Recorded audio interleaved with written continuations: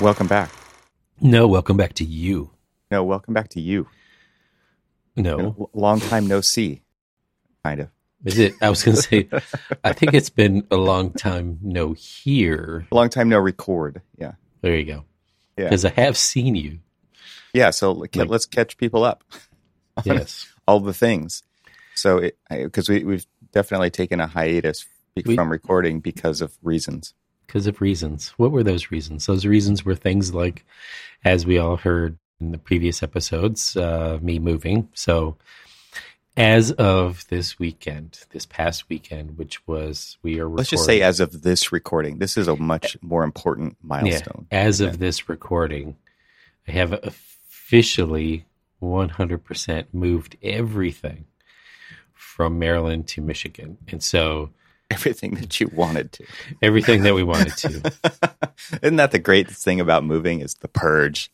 Oh my God. Yeah. I mean, it's painful. Don't get me wrong, but to not have to take that stuff. Right? Well, it was a little twofold there, because what it was, man, I really hate getting rid of this. But then it's like, why did we hold on to this for so long? Yeah. This thing I haven't seen in 10 years. I still have exactly. This. So we lived in our house in Maryland for 14 years. And as I've stated in the past, it was a small house. 5 people, 985 square feet with a basement. So do the math. It was tight. We made do, and it was fine. But what was interesting about the whole thing was when we went to go and get a U-Haul truck, and there was the 20-footer, which is, it says that it could be, up to a 3-bedroom house. Like, okay, well, we've got a 3-bedroom house. If you're good at jigsaw puzzles. If you're good at Tetris, which... Yeah, there you go. That's better now. Then 3D Tetris. Because I was Tetrising the living bejesus out of that. If we turn the bed upside down, put it in backwards, and if we slide it in with the refrigerator under it, I got so much stuff jammed in there, but unfortunately, I didn't get everything in there, because what would have been better is to go and get the 26-foot truck, right, and have room to spare. And right. No, you would have been worse at the jigsaw, at the Tetris. I kept calling it Jenga, but Jenga is when you're unpacking and trying not to have everything fall over. Exactly. And Tetris is when you're packing. Yeah. So the good thing about a tightly packed truck is you don't have to tie anything down. Oh no, absolutely not at all. Everybody was looking at me, like, how did you get all of this stuff in there? And I'm like, hey, don't question me. I will get it in there. It might get damaged on the way back out, but it might be damaged. A few boxes were squashed. Nothing of, great importance was crushed. But Cormac, your job is to be good at coordination. That's basically what you're doing. You're coordinating. I've helped schools in the past prepare for the phased while occupied construction and things like that. And just helped out teachers, in those schools kind of pack up the best they could to move to either their new location or whatever, and just, be very smart about it. And then, in the military, I've packed up, and when you're packing up to either A, go to combat, or B, just go out on a what's called a field problem, then you really are, you're a master at packing. You really are. So you could start offering packing consulting services as a licensed architect. I could and so no, we didn't get everything. So last weekend, we moved the truck and got everything here, unpacked everything, and, it's Box City around here. So then my wife and I were sitting around and we were like, okay, when do you want to go back and get the rest of the stuff? The stuff that didn't fit. And so is this take another U-Haul, or is it just take the cars? So this was let's try to do it by trailer and, by U-Haul trailer. And so we didn't have a hitch on the truck, but it was actually good to get one on the Jeep because we wanted to get one anyway. And U-Haul does that for you. They'll install it. Well, they do, but theirs was far more expensive. And then I found a place around here. I mean, like you can't like shake a stick without hitting somebody who installs trailer hitches around here. Okay, this is a thing. This is a thing. Everybody tows. What are you talking about? You don't have a hitch?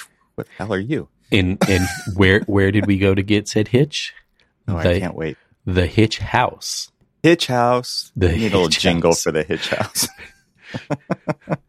That's awesome. It was like, wow, they call it the Hitch House. Yeah. It's like, we're into the obvious business naming schemes over Exactly. Here. It's like, there is no question what they do. Right. Well, you could get married there. I guess you could. I mean, I went in to get married. I walked out with a trailer hitch. Exactly. Got a new jingle. The beginnings of a jingle. I got baggage one way or the other. I was gonna say I got hitched. Like you can leave it to the imagination to figure that out. Yeah. But dang, you took it to a new level. Yeah, one that I'm gonna get in trouble for. Right. Well, everybody deserves to be as miserable as us. So we got the trailer hitch and we rented a trailer, but they were like, look, you only have the 6-cylinder. You're limited in the size of trailer that you can pull. And I'm like, well, yeah, every vehicle has a tow. Yeah. But, just this one time, over capacity. This is everybody with a towing vehicle. It's like, just this one time I can go over. What's unsafe? Like stopping is no problem if I start early enough. Because we were driving past a couple of different like U-Haul trailers on our way back to Maryland this past weekend to wrap everything up, and we're like, I think that's the size that we rented. We rented a 5x8, which was what they said was our limit. And no, what then we you were see looking a Prius towing like it. Well, no, some giant thing. No, we saw some 8-cylinder like Yukons and stuff like that pulling the bigger one. And I was for some reason thinking that was the one that we got, which was not. If that was the one that we got, then we would have been fine with what we had left. So, but what we had left when we got the trailer and we were looking at the trailer and looking at the size of the trailer and looking at the Tetris, that we would have to do for this little trailer, we went through purge number 2. Oh yeah, it's second purge, right? This is like second breakfast for the. Oh yeah, totally. Yeah, and so as we went through all of that, we looked at everything and just got rid of what we needed to get rid of, and now we're here.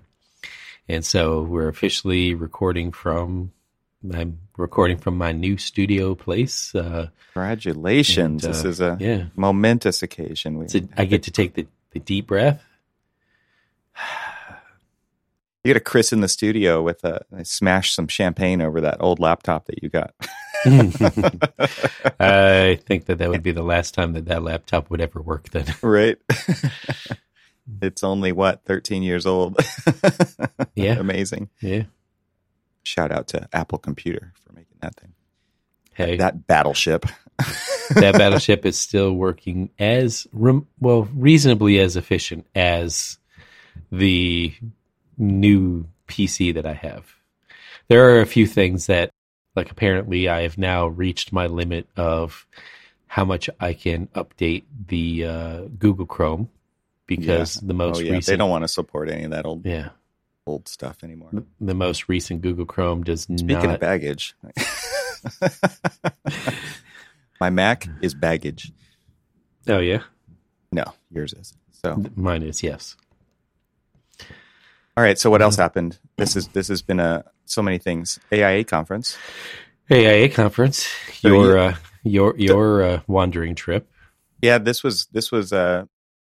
I flew to Chicago, had a nice nonstop flight, and you had like this. I don't even think we have time to get into this. No, you had this crazy. You were checking your doing orientation with your son for his college education, which starts in the fall, which happened to be like the the week right as the conference was starting. Yeah, so and you were invited to come to the conference with us, and exactly. You're like, I don't know that I'm going to make it, and then you had some other issue. I can't even remember what it was now. I think it was a similar issue. It was your knee. Oh, yeah, I blew my. That's what it was. Yeah, you're like the day before. I just heard a snap in my knee and I can't walk. Yeah, the very first day of freshman orientation at Northern Michigan University, which is not quite the most northern you can go in the state of Michigan, but pretty close. But it's way up there. And so not only were we doing the whole like micro moving at that time, my wife was finishing up her school year. My daughter was finishing up her school year. Everything was going on. So like everything was happening at once. And it was just like head spinning already, but then also to go into the orientation and then try to map it out where I could be able to, okay, what time do I need to leave Marquette, Michigan to get down to Chicago where I can still make it on time to meet up with you and then head over to a river cruise that we were on, which was amazing, which I made, but I did it with a big bulky knee brace and a limp and lots of drugs to aid in my ability to actually walk. So it was all incredible. I can't believe you actually came to the show. I honestly can't believe that I did either. I did. Once you say yes to something, Cormac Phelan, you don't back out of it. Unless it's a conference. Yeah. Maybe. I mean, well, yeah. As we're recording, I did back out of one of those, but right. I don't need to be on every single call of every single day, because if I was, there would be absolutely no work being done.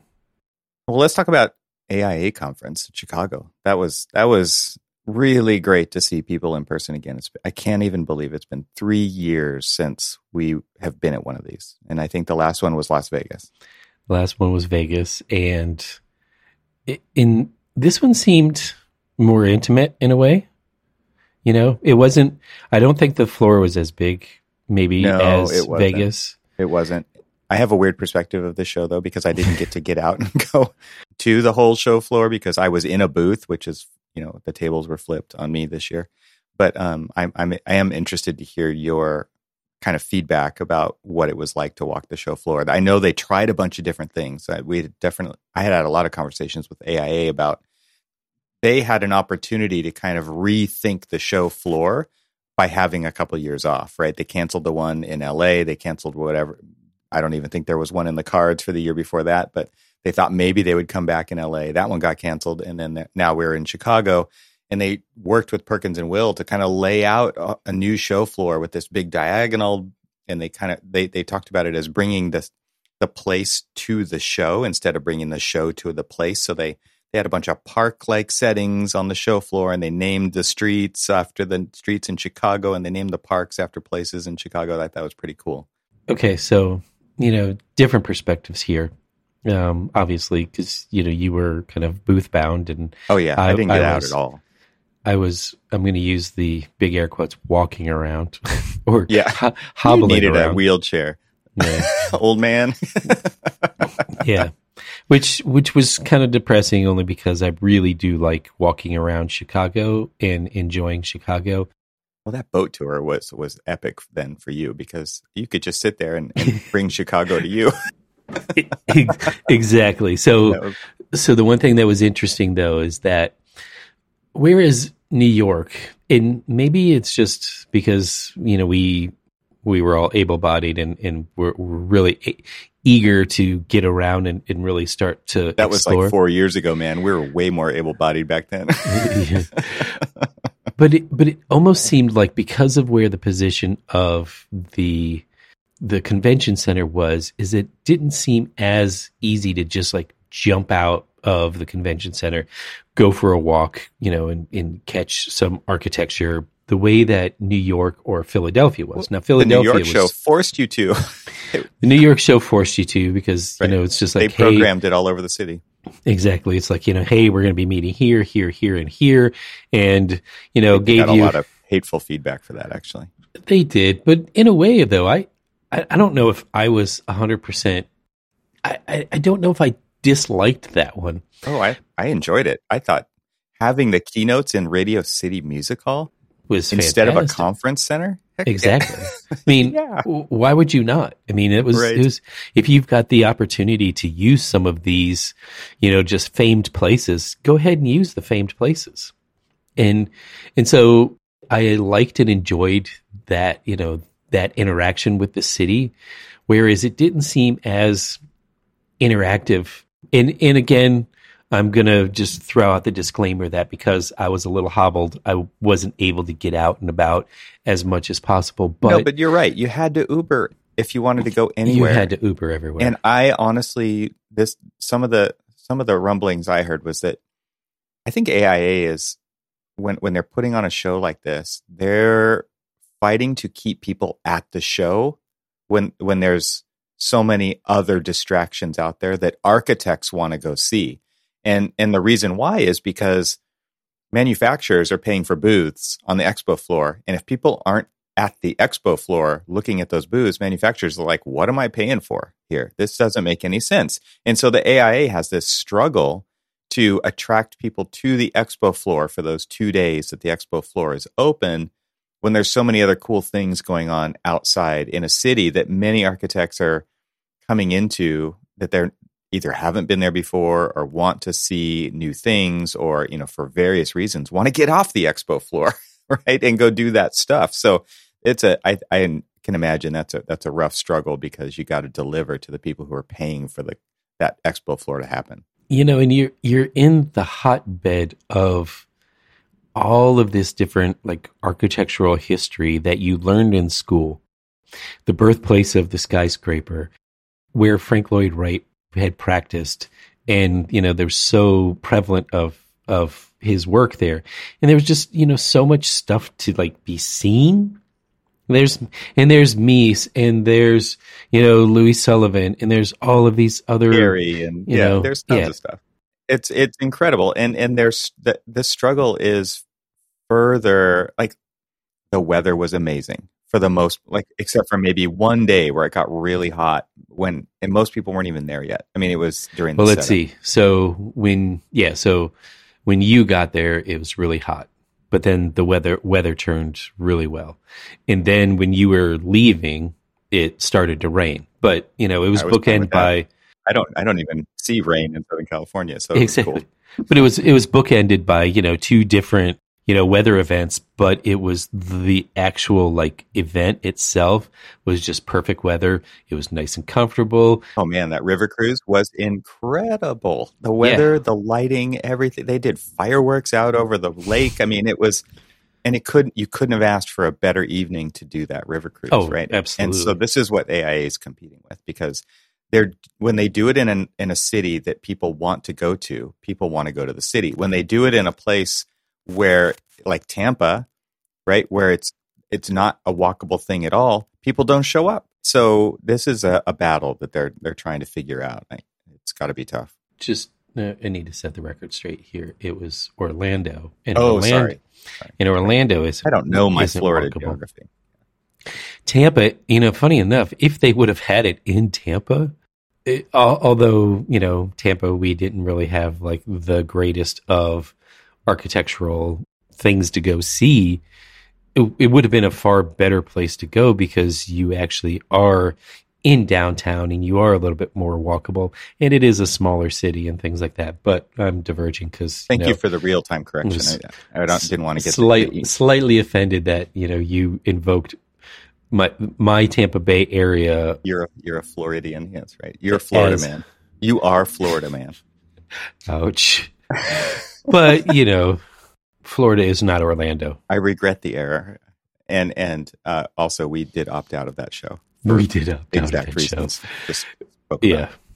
Well, okay. So again, the thing that was interesting about the opportunity that I would say Philly, and I would say that New York offered, that say Atlanta was good. Atlanta was really good because it was good. It wasn't great.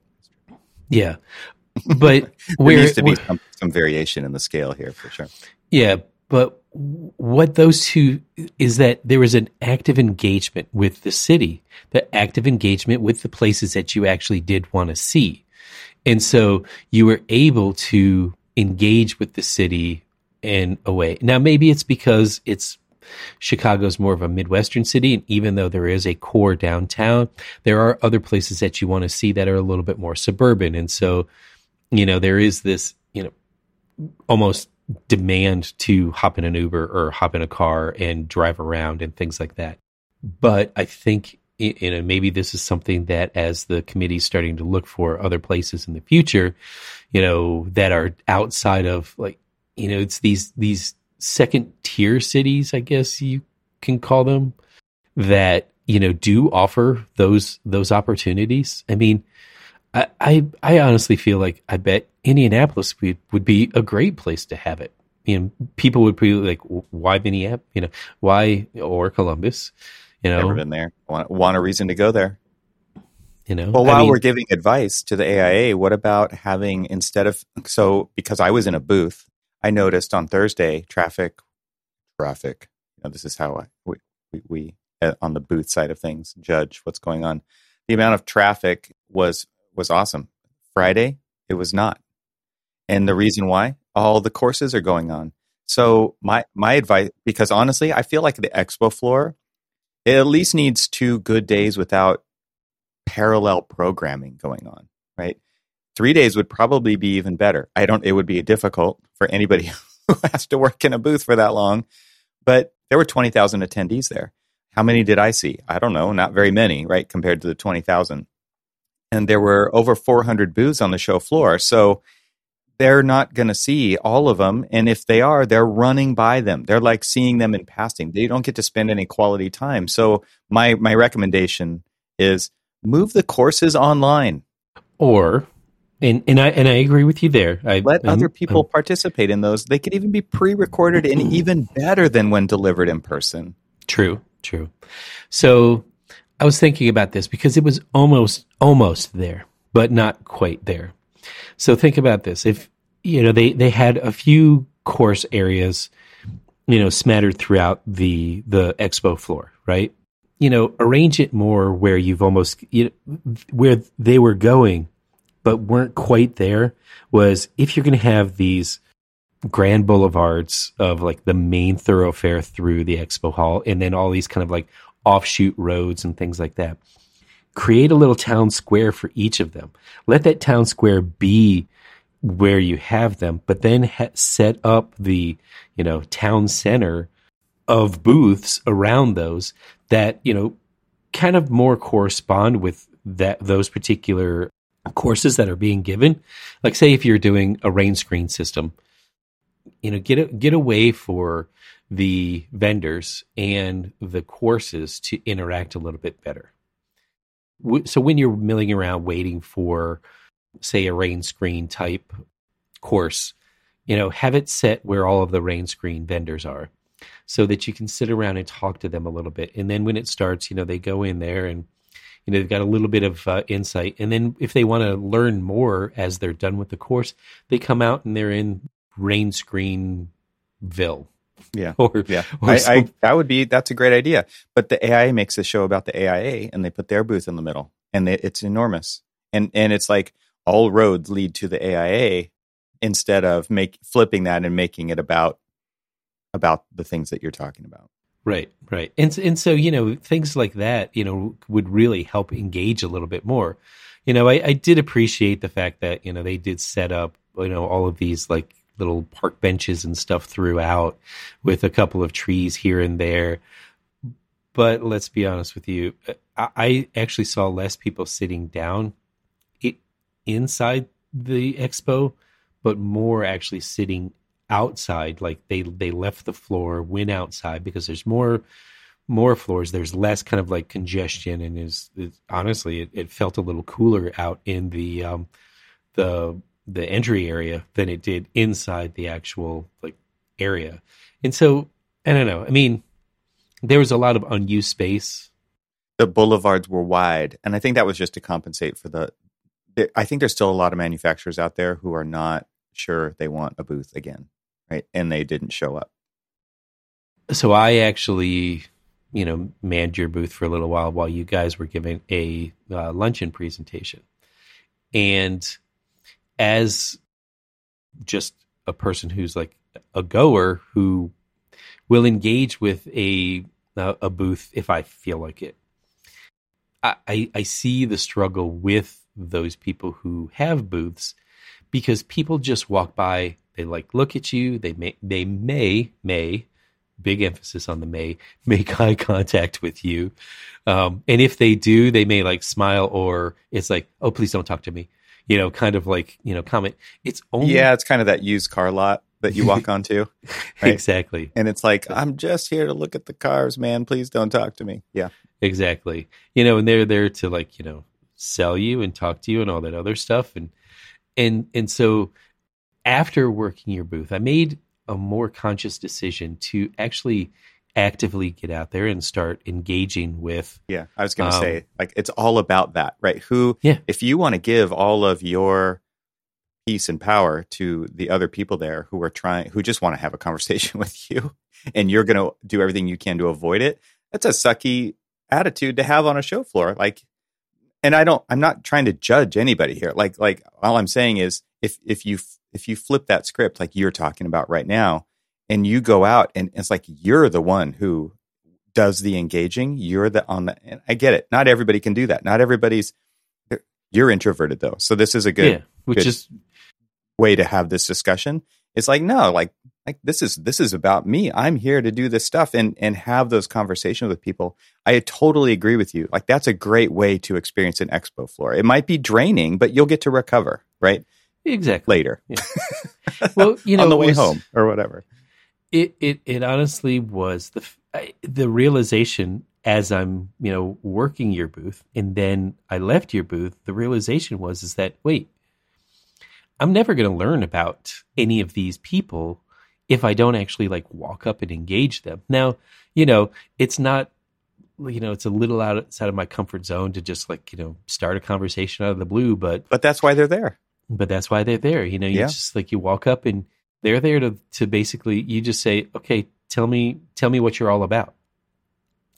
You and I were talking to the guy about the low flow toilet, and our next door neighbor. Next door neighbor, that booth neighbor. Yeah, exactly. That I was, watching the people who were engaging that particular one, and what was interesting about it is that here's something that is providing quite a bit of conservation to your water usage, but nobody was stopping to talk to them about it. Well, because how do you know that? By looking at the booth, right? It's like, I see a toilet. I don't think beyond the toilet, right?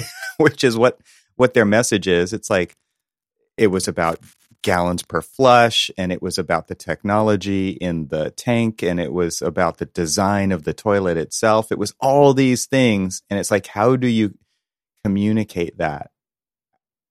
How do you project that message out of your booth? It is so difficult I can't even tell you how much planning and iteration and design went into our booth. And I would say our booth had a lot of activity, definitely compared to our two nearest neighbors. Yes. Yeah. But what was interesting about it I don't know your experience when people were coming up to your booth, but the main question, what is tech? That was the first thing. It's like, yeah, because what can you do? You can put a logo up, but how do you? So yeah, we had an 86-inch TV in our booth, and part of it was displaying a slideshow, and we had 3 different cameras set up, and we had audio coming into it, and we had an image up there, and all these things, and it looked like a command and control center for like a TV station, right? And it was very high tech looking, but it was also very media driven, and so on one level, it was like attracting people to come up and say, what's going on here? There's a lot going on here, right? It's not just like a 13-inch TV on the wall trying to display the toilet technology. Yeah, it's an interesting design problem for sure. Especially when you're just in a 10 by 10 booth and not something that people can walk through, right? That's a very different booth than a 10 by 10. So there, and there was like the, okay, this is obvious. We know exactly who these people are and what they do and all that other stuff. And so when you do go to those particular booths, you're really there to just say, let's just use a friend of mine that I've known now for, going on 14 years. He's now with, I guess, one of the show sponsors, not our show sponsors, the AIA show sponsors, Kingspan. And all politics aside, I went there mostly to just, catch up with him and chat with him. But I also, because, I have used not only their rain screen systems before, but other rain screen systems. And I simply asked them, okay, well, what's new? So it's kind of this weird level of engagement. It's like I visited the people that I know and I'm comfortable with. And so I went to those booths to say, hey, what's new? I've used your product before. As kind of the opening statement. As kind of the opening statement. Or I've never really used your product before. I've heard of it, but I'd like to learn more just so that I can understand about it. Because, as I guess in a way a project influencer, when we're specifying things, right? We want to know what that's all about. And the thing is that I find it very interesting because there's also there's the levels of engagement of like the show goer. And then there's like the levels of engagement of the vendors, because there are people, like, it was interesting. It's like you guys were out and engaging people. You wanted to talk about why you were there. And so you would walk out into you guys were right on the main kind of like boulevard, and which was just a great opportunity because you were, as people were going to the AIA booth, which was like at the center of the storm, and everybody else there was a lot of foot traffic going past your booth. You guys would go out and engage them and talk to them about it, and really, and then it was almost like the extrovert introvert type approach to, having a booth there. There was a lot, I would say probably the majority of them would only engage if you engaged, and I was curiously wondering why they would do that, because like you literally are paying a lot of money to be there at that show to sell your product. Why aren't you? Yeah. And we're not even there to sell anything. We're there to let people know we exist. And I think a lot of booths, like to your point, so if I had to guess why, the answer is because those people are just paid to man the booth. They're not the owners of the company. And I think there's a different mentality when it comes to that, right? It's like there's the ownership aspect of it, which is, yeah, we're paying a lot of money for this. This is a fantastic opportunity. People are back for the first time in 3 years. Our booth, what we're about is people. We're there to talk to people and just, engage. And these other booths are there to sell products, or at least market their products, I should say. And they are much less inclined probably to have that kind of engaging, outgoing, behavior that you're talking about. And it's just people who are hired they're salespeople, or they're not the ones who are looking for a direct return on investment for this opportunity. And they probably go to a lot of shows. They were probably at NeoCon, and they were probably at, there's all of these other shows that are happening like the week before and the week after. And this is just kind of the thing that they do, and they're used to it. And it's like, well, if we engage with the people who walk up to us and who are interested, that's good enough. It's a different mentality. So, that was we're talking a lot about the show floor, which is interesting, but I guess it was also because, here we are starting to come out of our hibernation of several years of being away from these types of shows, but also our people. Yeah. Just everybody working from home, and now getting to the point where they're starting to engage with other people. And, it's like, oh, I'm out and about. Like, do I remember how to like talk to people? Which I thought was great. The show itself, there was, I didn't get a chance to see all of the keynotes. I did, go and see the keynote, which was the closing keynote with President Obama, and that was good. it wasn't the best that I've seen of the keynotes. In fact, actually, his wife was much better. Oh, really? Yeah. And, but I think it was because of the format of how it was. He was engaging. And I don't say that the AIA president wasn't, it just seemed a little, I don't know, a little contrived, I guess. It was, I thought there were some nuggets in there, but you had to look for them, right? It wasn't consistently engaging, and it was very off the cuff. I mean, obviously the questions had all been kind of pre-vetted and had been thought about, but there weren't. There's nothing negative or bad about this, but there weren't prepared answers, right? And so it was very like off the top of his head, and there was some great stuff in there on leadership and how to engage a community and things like that. But I kind of agree with you. It was just like listening to a slow talk, a conversation, kind of like our podcast, right? It's just like, it's not pre-scripted. Here's the thoughts as they're coming out. And on one level, it was kind of like listening to a podcast. And on another one, it was like, how cool is it that we're here listening to President Barack Obama, right? Everybody was there for that, for sure. But I kind of agree. There was nothing really meaningful to me that came out of that. And I'm sure other people did get very meaningful things out of it. For me, maybe it was just because I was fried after 2 days of being in a booth. But at the end, it was just like, I don't know, take it or leave it for me. And that might be kind of sacrilegious to say, but that's what it was. There were other events that were way more meaningful to me, like getting to go visit our friend of the show, Jeannie Bay, in the Canon office and get a tour. I hate to say it, but going into a Mies van der Rohe building up to the 11th floor and visiting the Canon design office, getting a tour from our friend and having a happy hour there was super cool. And just getting to see a lot of the work that they're doing, that was awesome. And then we also got to go see your. Once again, I got to tag along to an Auburn alumni event, and meet some really incredible people. Like actually, Platt Boyd is going to be on my podcast. So and just to find out, I mean, I was kind of floored at what Platt's doing, and maybe we'll put a link in the show notes for his company, but this just 3D printing some, pretty amazing kind of like rain screen and huge facade systems. Yeah, incredibly. I mean, it's just it's what it does is it kind of shows like the way that the game is changing. Yeah. Right. Yep. Totally. That you've seen all those amazing Grasshopper geometries and renderings and things like, and now it's actually you can actually build that.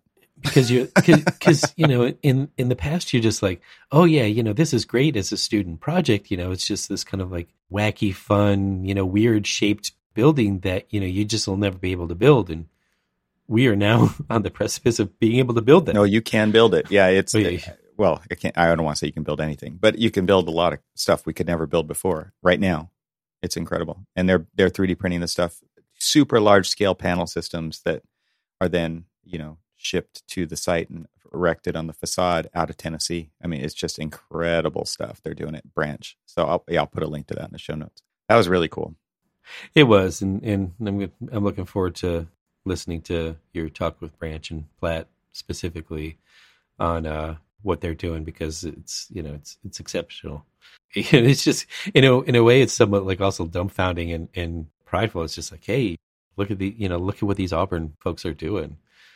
Because there's again, just be prideful of the fact that there are a lot of people doing some pretty phenomenal work out there that have this degree from a school that most people don't even know where it's actually at. Right. Yeah, it's incredible. Good stuff. Yep. How many times I've had somebody say, "Oh, you went to Auburn?" Like, that's in New York, right? There's an Auburn, California. There's an Auburn all over the place. There's an Auburn Hills, Michigan, but just the Auburn in Alabama. The Auburn, the Auburn, the original. Yes, the loveliest village in the plains. But yeah, so it was kind of interesting. And so we got an opportunity to meet up and catch up with all sorts of people and catch certain things as well. Yeah. Well, before we go there, we did get to drive, as you drove me to the airport. Yes. We got to get out and go visit some architecture. Finally. I felt it almost a shame that you were there in Chicago and have been to Chicago before, but have not been able to see Oak Park. And once you're in the city, it's hard to get out of the city. Right? There's so much to do in the city, and then it's like, oh, how am I logistically going to get out of the city to go visit Oak Park? And there's always something to go back to at these places. Like there's still things in New York that I've never been to, right? And it's like, yep, it's still on the list. Still got to do that. So Chicago's not very different. It was good to get out there and just, drive around. We had, breakfast in a good old mom and pop diner. Oak Park Diner, yeah. That's not the name of it, but that's what it was. But a diner in Oak Park, yeah. And, it was nice to get out and see it, that it was a little rainy, so we didn't get a chance to, really get out. We still got out because, that's what architects do. It's like, rain be damned. We will see it. Yeah, so we got to visit Unity Temple from the outside.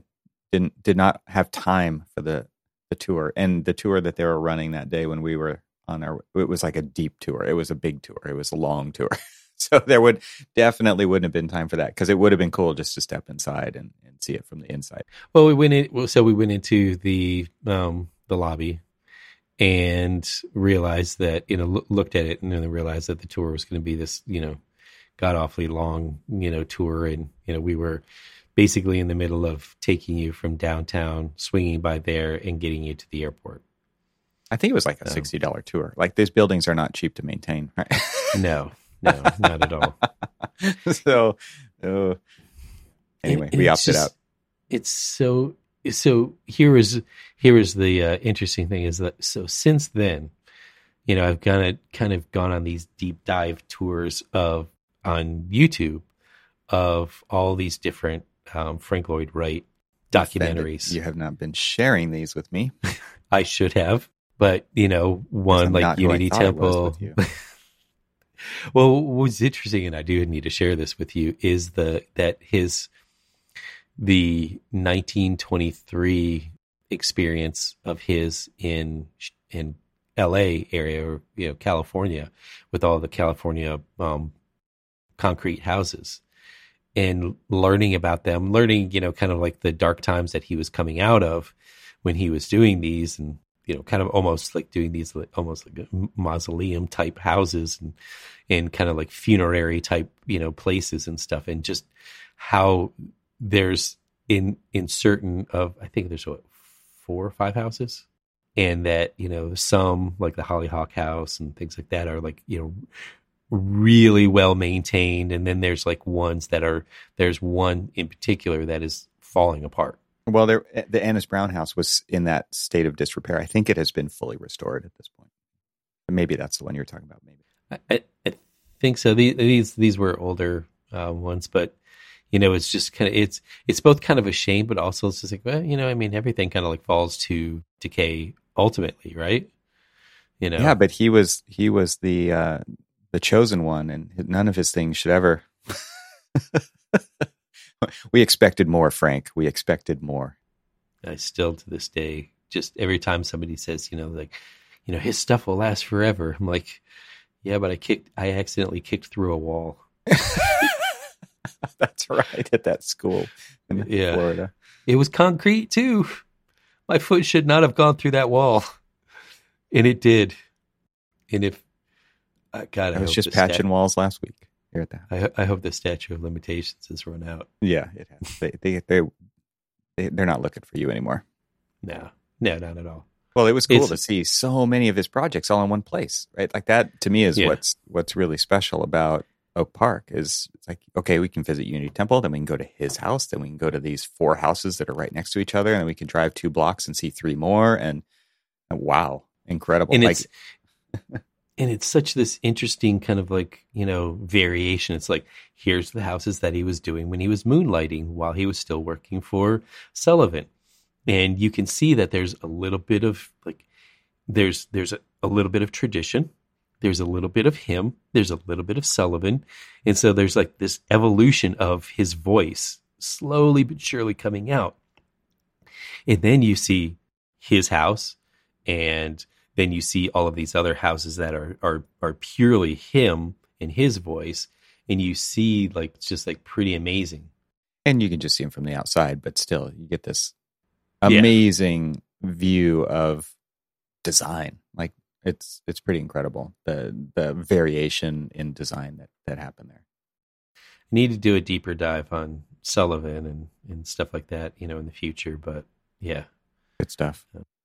So then he took me to the airport, right? And every flight that I had got changed. And so I was supposed to fly home through Austin. I was supposed to take out off a certain time. That flight changed. I was now going through Phoenix Airport. Oh, goodness. But none of the gate, like if you fly in and you got to change planes, you are going to go like a mile to the other gate. Luckily, there was enough time to do that, just enough time to do that, and make a phone call to my wife, let her know when I was going to be home. But it was like, that's when I started to feel it.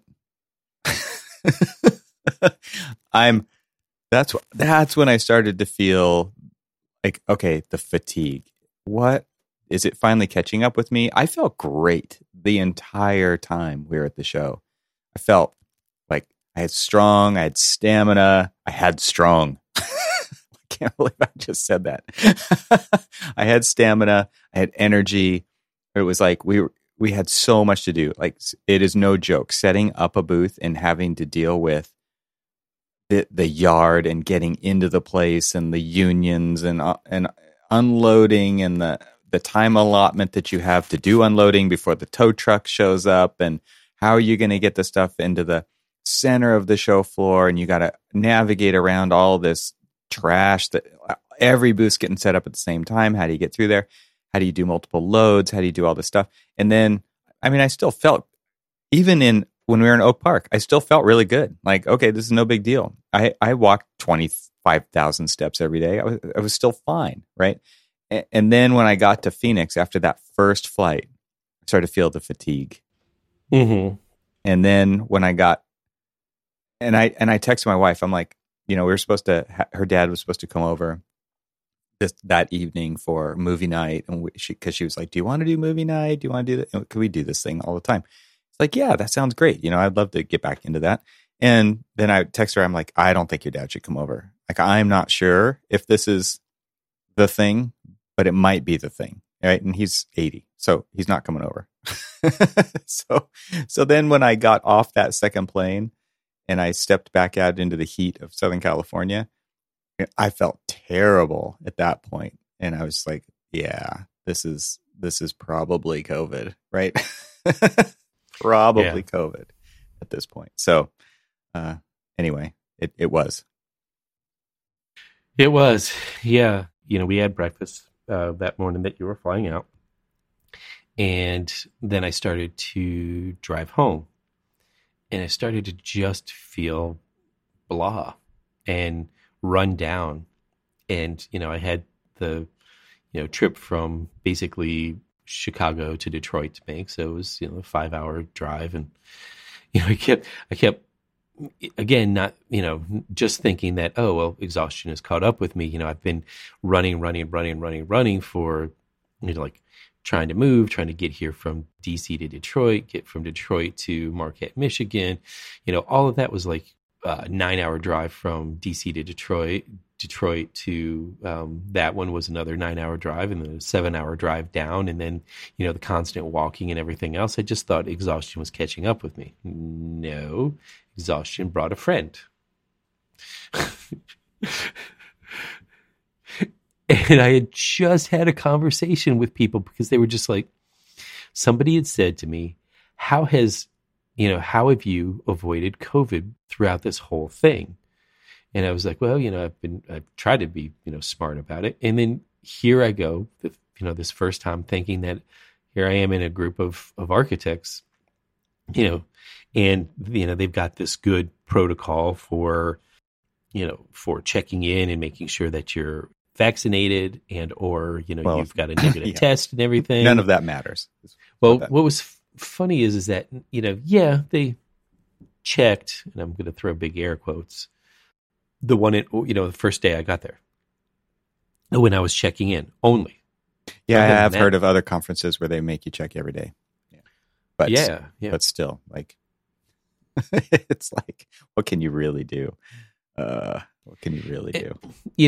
And I'm not gonna like bash them for it. It's just that they try to install the protocols that were dictated by CDC, dictated by the current norms and everything else, and what other conventions were doing. So they weren't doing anything reckless or anything like that. It's just I guess in a way, and it falls on me honestly because I had several of the friends that you and I met up with, were masked and stayed masked, and thankfully they got to avoid it. And then other people who weren't masked, did not avoid it. And I don't know. That's potential correlation, but not. And it's just one of those things where it's like I haven't been sick in 3 or 4 years, and I caught one. And you know what? Before that 4 years, I got sick every year. So it happened. No big deal.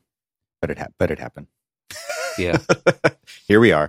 I'm still here. I didn't go to the hospital. I didn't have to be put on a ventilator. It never even got close to that, which is awesome. I'm definitely counting my blessings there. But at the same time, I got sick. It was definitely no joke though either. It wasn't. I got a major, major fever, like probably the worst fever I've ever had. But beyond that, I'm okay. And unfortunately, when I got home, You passed it along?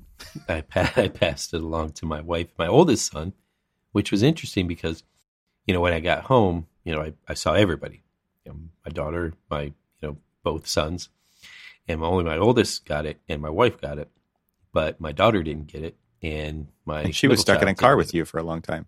And she was stuck in a car for, 7, 8, 9 hours. And it was interesting because 2 out of 3 of the people who were in the car with me got it and one did not. And she was the closest one to me. Which was just special. That's what it is. She's your special. Favorite.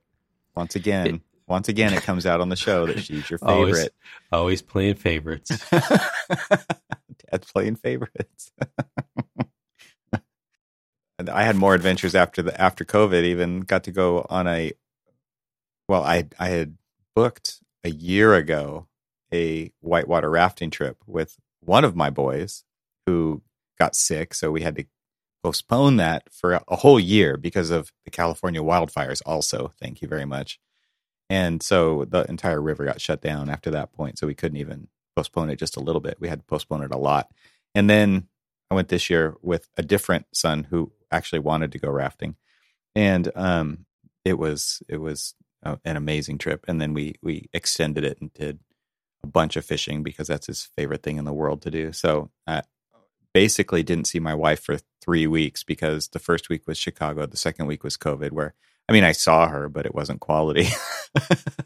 She took care of me and kept me alive. But then I was gone another week after that with my boy, and it was a epic fishing trip. You guys caught some stuff too. We did. We caught 28 trout in Sierras of California. It was really fun. Just something that, making memories. I know he will. He actually sent me a text afterward. He said, I loved that trip. I will remember it forever. And that was enough for me. So it's always nice to get a text message from your children, your offspring. That's positive. Yeah. That was very cool. It was very cool. Yeah. Yeah, it's good to be back behind the microphone. It's had some great adventures though for the last, I don't know, it's been a while, man. So it's good to catch up with you. 5-6 weeks. I can't believe that you actually moved. That's just here's the funny thing is Herculean effort, my friend. Yeah. And that is, as long as I've been talking about this particular move, or at least wanting to do this particular move, it's been essentially the 14 years that we lived in Maryland, because Maryland... we were just passing through, man. That's what we thought. It really was something that we thought we were just passing through.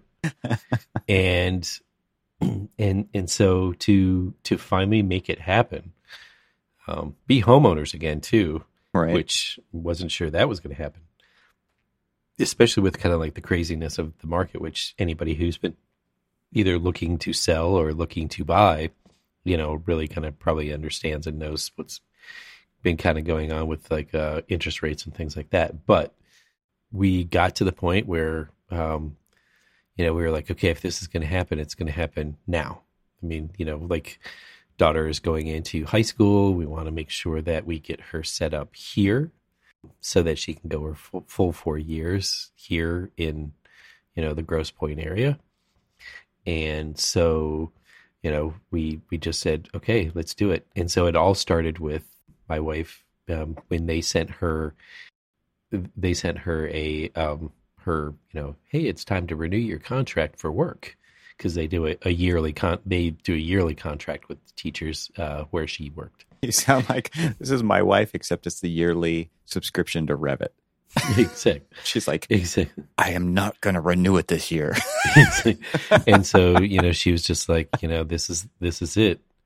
And so when she made the decision to not return, then we started looking for a house. Poof, got a house. I had the conversation with my office, to, switch to remote working, and everything was just a whirlwind. I mean, it happened so fast, but also felt like forever. When you're in the middle of it, it's like, yeah, it was both. Why is this taking so long? And holy crap, this is moving so fast. And that was kind of like the past, 4 months of my life, if not more. I mean, it is weirdly, we've always been planning on moving, but never really like seriously planning on moving. Yeah, right. If it's plan B, it doesn't happen, right? Yeah, exactly. And then this time it was just like, okay, here's the trigger, pull it. And like I said before we hit record, I can't believe you have a 9-hour drive almost directly west from where you used to live, and you're still in the same time zone. It's still in the same time zone. That's crazy to me. I thought for sure you were going to be in Central Time. Nope. Still in Eastern. Well, that's good for you and your office. You don't have to worry about. Yeah. I mean, I get to. You don't have to do that conversion in your head every single time you want to schedule a call. That's awesome. Or, it's just like, can we not have this one because you guys are going to be making me wake up at an hour early or something like that. No, good thing is that I'm still on the same time zone and still able to just, roll in. But it's the sun, it sets late and all this other stuff. So I actually get to, once I log off for the day, I actually get to enjoy a little bit longer of a day. That's because you're a little further north. Yeah. You're probably a few degrees. I mean, the sun really isn't setting until like near 10 o'clock. So you're on the mitten. You're on the bottom of the thumb of the mitten. Well, congrats on that, on fulfilling that dream. That's super cool. My wife is very happy because she is close to family. In fact, that's where she's at right now with everyone. Yeah.